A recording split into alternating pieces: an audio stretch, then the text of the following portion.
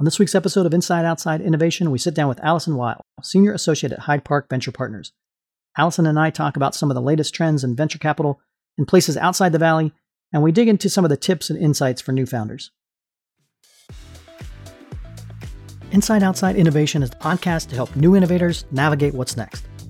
Each week, we'll give you a front row seat into what it takes to learn, grow, and thrive in today's world of accelerating change and uncertainty. Join us as we explore, engage, and experiment with the best and the brightest innovators, entrepreneurs, and pioneering businesses. It's time to get started. Welcome to another episode of Inside Outside Innovation. I'm your host, Brian Ardinger, and as always, we have another amazing guest. We have Allison Weil. She is a Senior Associate at Hyde Park Venture Partners. Welcome to the show, Allison. Thanks for having me. Really excited to chat today. Yeah, I'm excited to have you. We've had a chance to work together a little bit. You were a panelist at the IO 2020 Summit and helped look at a lot of the startups that we had at the Startup Showcase. And you and I were on an investor panel for the Pipeline Entrepreneurs about a month ago. But I realized we hadn't had a chance to sit down and talk more in depth about the life and times of venture capital here in the Midwest. So I figured I'd have you on the show. How about you tell the audience about Hyde Park Venture Partners and what do you focus on? Yeah, absolutely. So Hyde Park Venture Partners, we are a seed through Series A venture capital fund based in Chicago that exclusively invests in companies in what we call the Mid-Continent. And we define that as the traditional Midwest plus Toronto and Atlanta. Most of our investments are in software companies. A lot of it is SaaS, but we're also investors in marketplaces and tech-enabled services. And companies that we invest in can be anything from free product, with a great team, all the way through a few $1 million in annual recurring revenue. The new world that we're living in, the post-COVID world, let's take a step back. And over the last year, what have you seen that's changed the dynamics of venture capital in this now post-COVID world? Yeah, great question. So I think, the first and most obvious thing is the shift to entirely remote investment. Prior to this past year, we really actually emphasized meeting our founders in person. You learn a lot when you meet someone in person that you can't over a Zoom call, or a phone call. And I think that's still true for the record. So it's not a thing that I think is going to stay permanently. I'm not on the perma Zoom bandwagon, but obviously that was kind of the first thing, is a shift to fully remote investing and investing without meeting our founders in person at all. The thing that enabled that's been different, particularly in the Midwest, is it means that investors and founders don't have to be in the same city or location, which makes it easier for coastal investors to spend time with interesting companies in the Midwest. And so that's been a trend that we've certainly noticed a little bit. The other thing that we've noticed, frankly, is that investment hasn't slowed down at all. It might have slowed down for a little bit in March and April as everybody, ourselves included, took some time to orient ourselves to this new world, personal life, professional, what in the world is going on right now? Let's figure it out. What's going on with our portfolio companies, get everything stabilized. But past that, investment's been going on rapidly and at high valuations, and the markets are shockingly hot. All of that is what I'm seeing, which is certainly probably not what I would have anticipated if you would have asked me, the second or third week of March, what's this next year going to look like? A number of questions come to mind after what you just talked about. One being, so you mentioned the investing remotely. What have you learned about how you can read a person, or what specifically is different about investing remotely versus in person, and how have you adapted? What investing remotely requires you to do is spend a little bit more time just on having those conversations with folks over Zoom, right? So typically you'd invest in person, you might go to lunch with somebody or dinner, in the city, and just build that rapport, right? Early stage investment rapport is actually pretty important because you're building a relationship that can last a really long time. And so you don't want to cut that time short. You still want to spend lots of time with the entrepreneur. You still want to get to know them. And you can do that over Zoom, right? You can still learn about who are you as a person? How do you lead a team? How do you interact with people who are different than you? How do you make decisions? And all of these things that are still important, you can pick it up via Zoom. There is some stuff that you can't. I think some of the interpersonal chemistry is a little bit different over Zoom versus, in person, but you still have to spend all of that kind of time getting to know folks. It just might be more sporadic than the concentration that you had, when you traveled to their city. Have you seen founders address it differently or in different ways that they've come across better in that particular environment? I rely more on quality decks than perhaps I did in the past. So in that first conversation, if it was in person, it's a little bit easier to interject and kind of read the room a little bit more. And people over Zoom, the really good founders are doing that over Zoom effectively.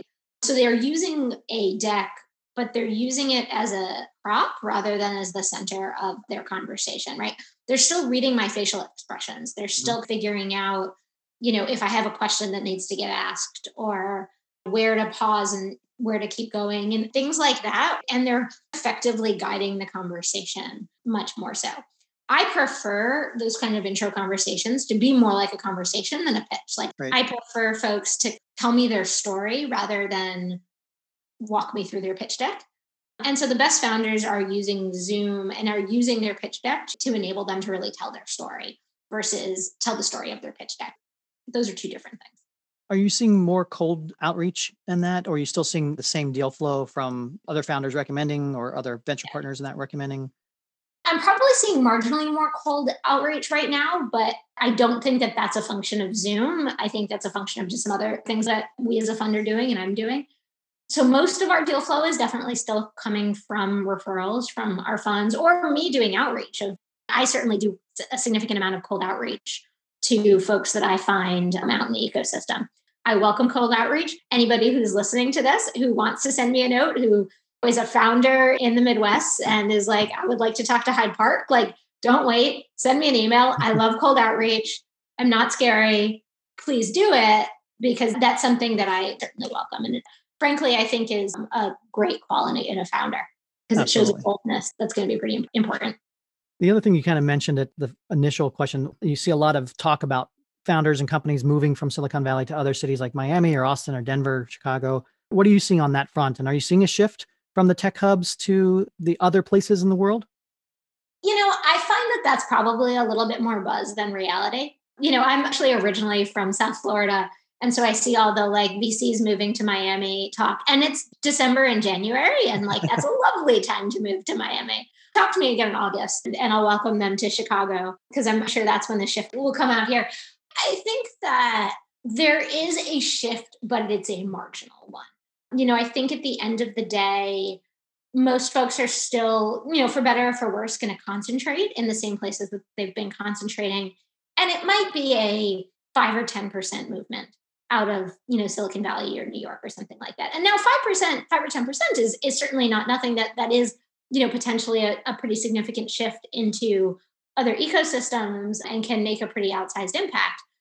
I don't think 90% of folks are leaving Silicon Valley or will anytime soon. Are Oh, founders talking about it as far as like they're no longer thinking, well, I've got to actually go out and find money in Silicon Valley or open up an office out there? Are they actively saying, well, it's now on the radar that I don't have to be there? the founders that I talk to in particular are the ones that never were planning to like initially open an office in Silicon Valley. And our whole thesis is that you don't need to be in Silicon Valley to start your company and to build your company. And you can look at our portfolio and see that there are great companies in it that don't have any office presence out in Silicon Valley.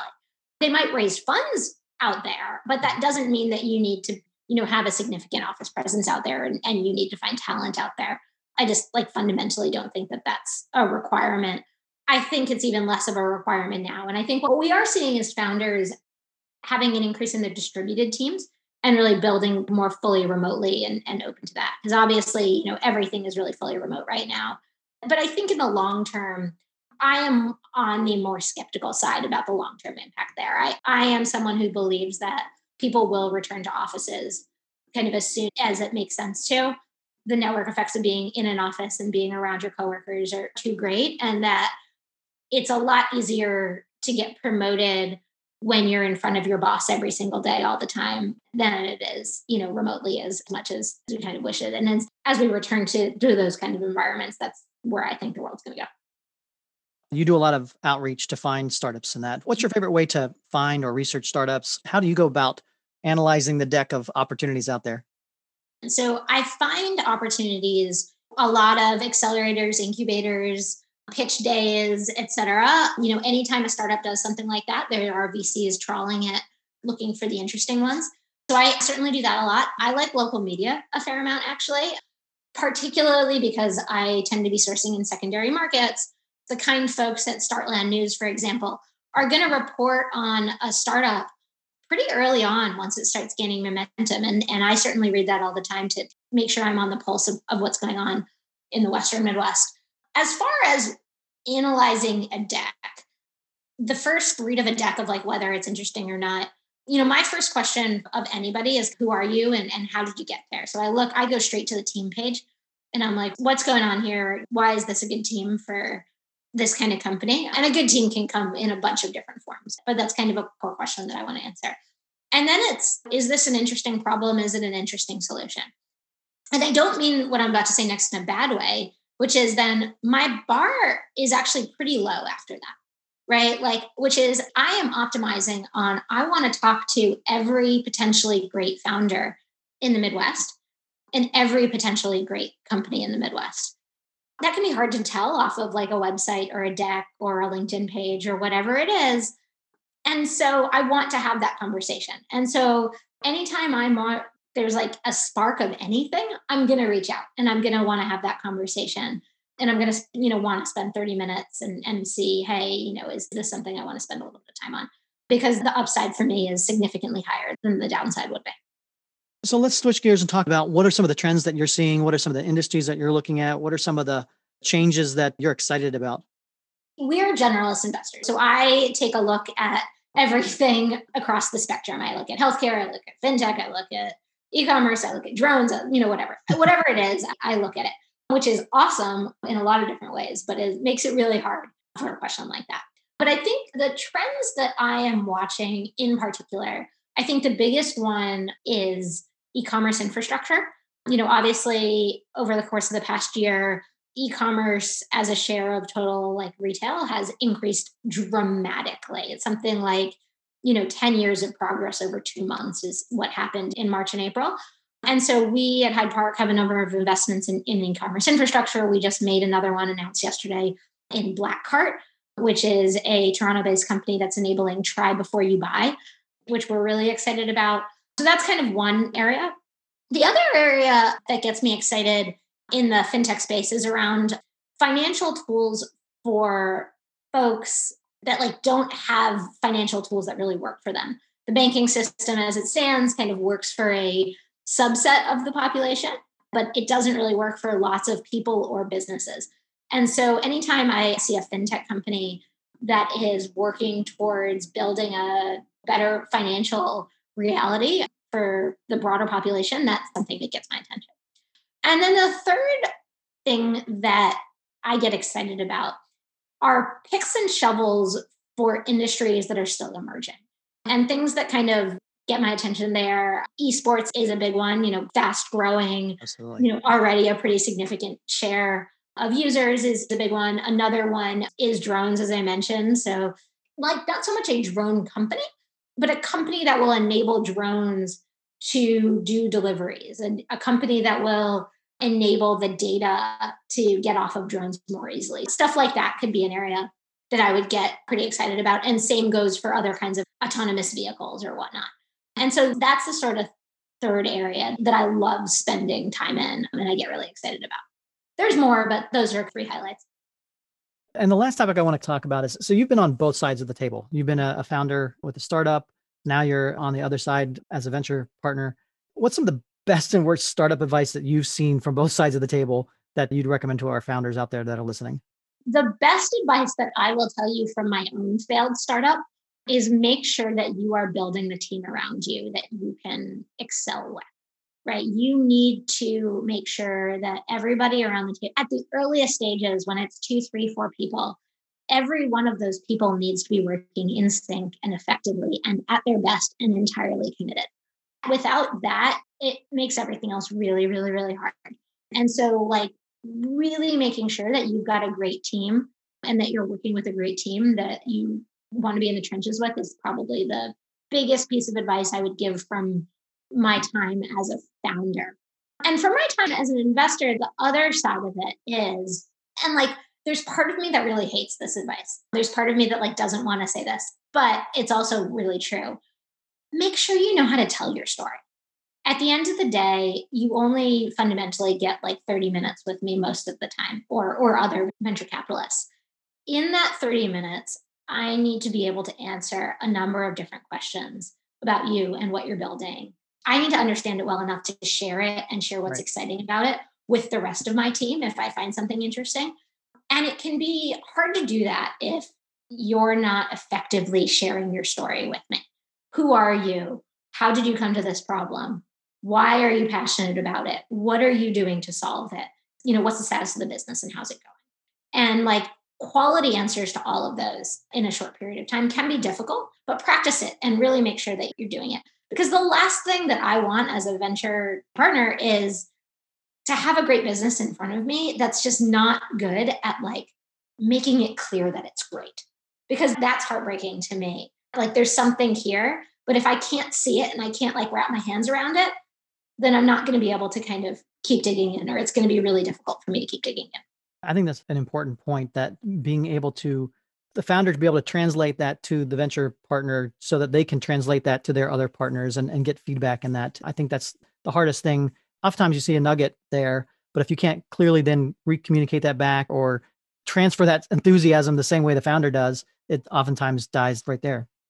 Completely. Or the founders will get stuck on like one part of their business. Actually, one of the biggest problems I see sometimes in a pitch is folks that are solving big, hairy, important problems get stuck on the big, hairy, important problem.